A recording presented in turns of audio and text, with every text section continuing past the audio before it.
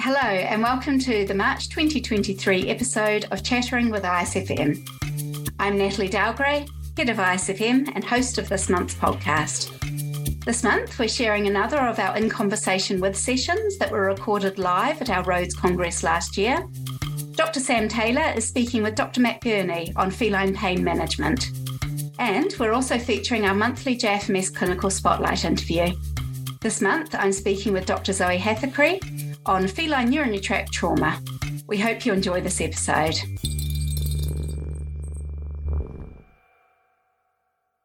So Matt is the clinical director at Anderson Moore's vet specialist, and I think, as you all know, he's an RCVS and European specialist in anaesthesia and analgesia. He's very passionate about pain management and does lots of lectures on the subject, and we know him also as the co-founder of the Zero Pain philosophy.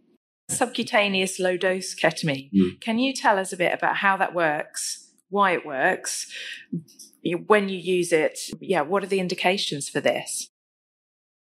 I'd love to be able to tell you how it works and why it works, but I don't honestly know. I first used subcutaneous ketamine in a dog. It was a dog with lumbosacral disease, and this dog was struggling on non-steroidals, and I can't remember what else we'd added. And we gave the dog 0.5 mg per kg of ketamine subcutaneously, and it made a difference. And we said, okay, fine, let's just work out how long this makes a difference for. And he ended up having 0.5 mg per kg subcutaneously every month. And this went on for 18 months, 2 years. And then he became progressively more painful, and we started doing this every 2 weeks and then every 1 week. And then when we got to the every 1 week stage, she said, look, I know that we're getting right to the end, and this is my line in the sand to say that enough is enough. So that's an example of where we went from managing him on a monthly basis right into a kind of palliative setting. Really, for me, that was the sort of basis of my use of ketamine. I have used it in cats since. I use a slightly lower dose, so I use 0.3 mg per kg in cats, and he responds very well to that. And if we're going to do anything novel or we're not quite 100% sure about, let's identify those behaviours. What are the pain behaviours in that individual patient? Have a conversation with the owner, work out 3 to 5 pain behaviours, make your intervention, reassess using those pain behaviours, and whatever else the owner notices in the meantime. Because you can guarantee the minute you trigger an owner in a consult to start thinking about behaviours, they go away and then they notice things. We definitely need to get to the stage where we can start a prospective study. I don't think we can really run that against a placebo because that'd be challenging from an ethics point of view. We probably need to do a group that have subcutaneous ketamine and subcutaneous methadone, maybe. Methadone is licensed to be used subcutaneously, so I think you could arguably say that that is a suitable control treatment. Ketamine is what we refer to as an anti-hyperalgesic. So when we have central sensitization and activation of the NMDA receptor, it's the NMDA receptor that we think we're switching off with ketamine, although ketamine does have a lot of other actions. So actually this effect, it could be another receptor or ion channel action rather than an NMDA action we're talking about with subcut ketamine.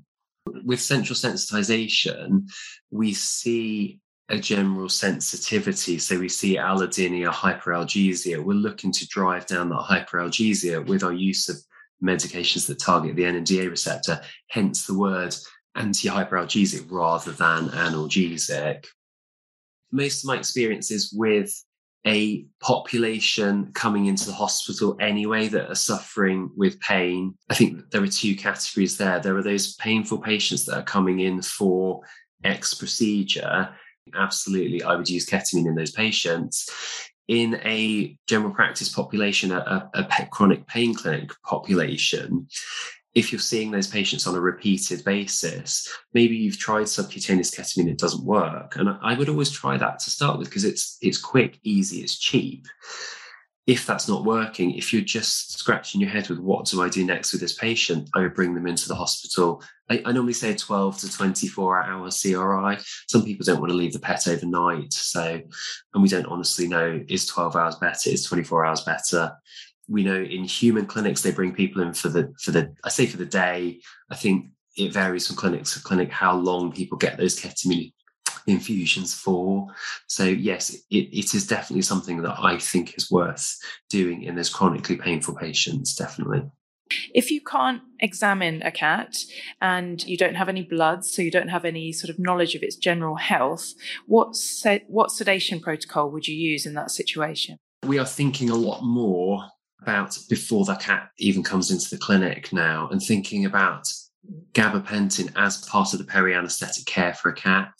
I use 20 mg per kg 1 or 2 hours before either the visit to the vet or we need to try and get that blood sample or get that IV. So I think there is a huge value to thinking ahead and using gabapentin in those cases.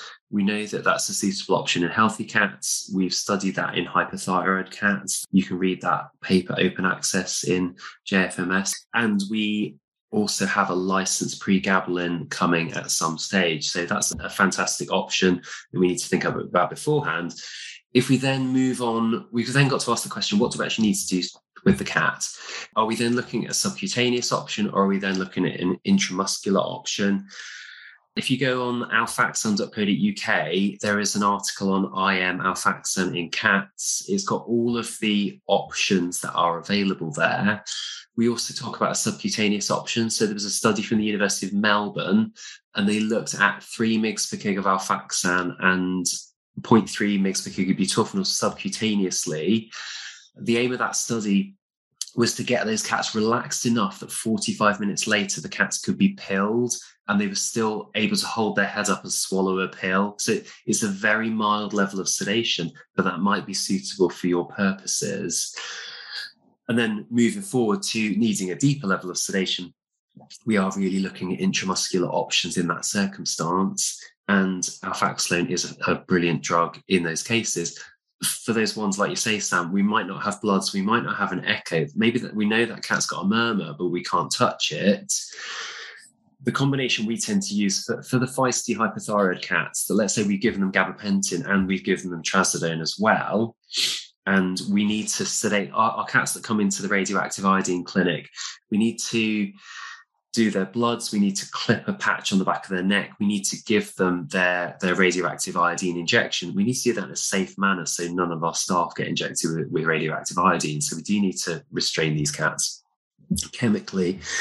Alfaxolone, midazolam, butorphanol is my go-to combination for that when we have either undetermined cardiac disease, or actually some of those cats, we do have those echo results and we know what's going on. The doses, I'm not going to verbalize the doses now, but take a look at that article on the Alfaxan website because that goes through all of those options for you. Brilliant. Thank you very much. I think we could spend the whole day asking you questions, but we don't quite have time. So we're going to let you go and say thank you very much. And now we're speaking with Dr. Zoe Hathacree about her JFMS Clinical Spotlight article on urinary tract trauma in cats. Why were you interested in writing an article specifically on surgical management of urinary tract trauma? So I was approached to write the article, which I was really happy to do. I think it's sort of valuable to discuss urinary tract trauma in the cat because it is something that occurs quite often. And whilst we do have now some evidence base in the literature to support our decision making, it was useful, I feel, to provide some case examples to help people have that information being more accessible. Building off that, do you have any sort of tips or advice of things that we can do to just try and reduce the risk of iatrogenic urethral trauma when we're catheterizing cats? Yeah, sure. There are a few really important ones.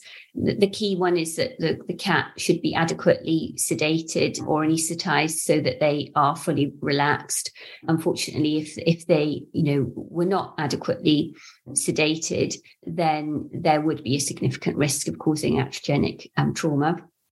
Having the patient adequately sedated also allows more careful manipulation of the penis and the prepuce. And one key aspect to recognise in the cat is that where the penile urethra sits sort of caudal to the pelvis, orientated caudally, and there's a change in angulation as the penile urethra comes to meet the pelvic urethra. And it's that point going between the penile urethra and the pelvic urethra where it's most common for iatrogenic and catheter injuries to occur, because the catheter trajectory is going up and damages the dorsal surface of the urethra. And so the real key is to actually, when the patient is having the catheter inserted, is to pull the penis caudally so that you're stretching that out and straightening that out, and then the catheter should advance straight ahead. Thank you for listening. If you're an ISFM member, you can hear more from Dr. Hathacree with her full interview being available on the ISFM Members podcast. To access this, please visit portal.icatcare.org. As well as the podcast, you can access all other ISFM member benefits, including Dr. Gurney's lectures from our ISFM Rhodes Congress, our monthly webinars, the discussion forum, and much more.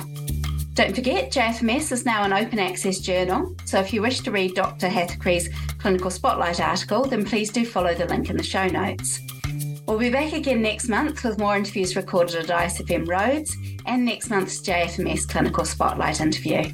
If you don't want to miss it, make sure you sign up to Chattering with ISFM on your preferred podcast platform.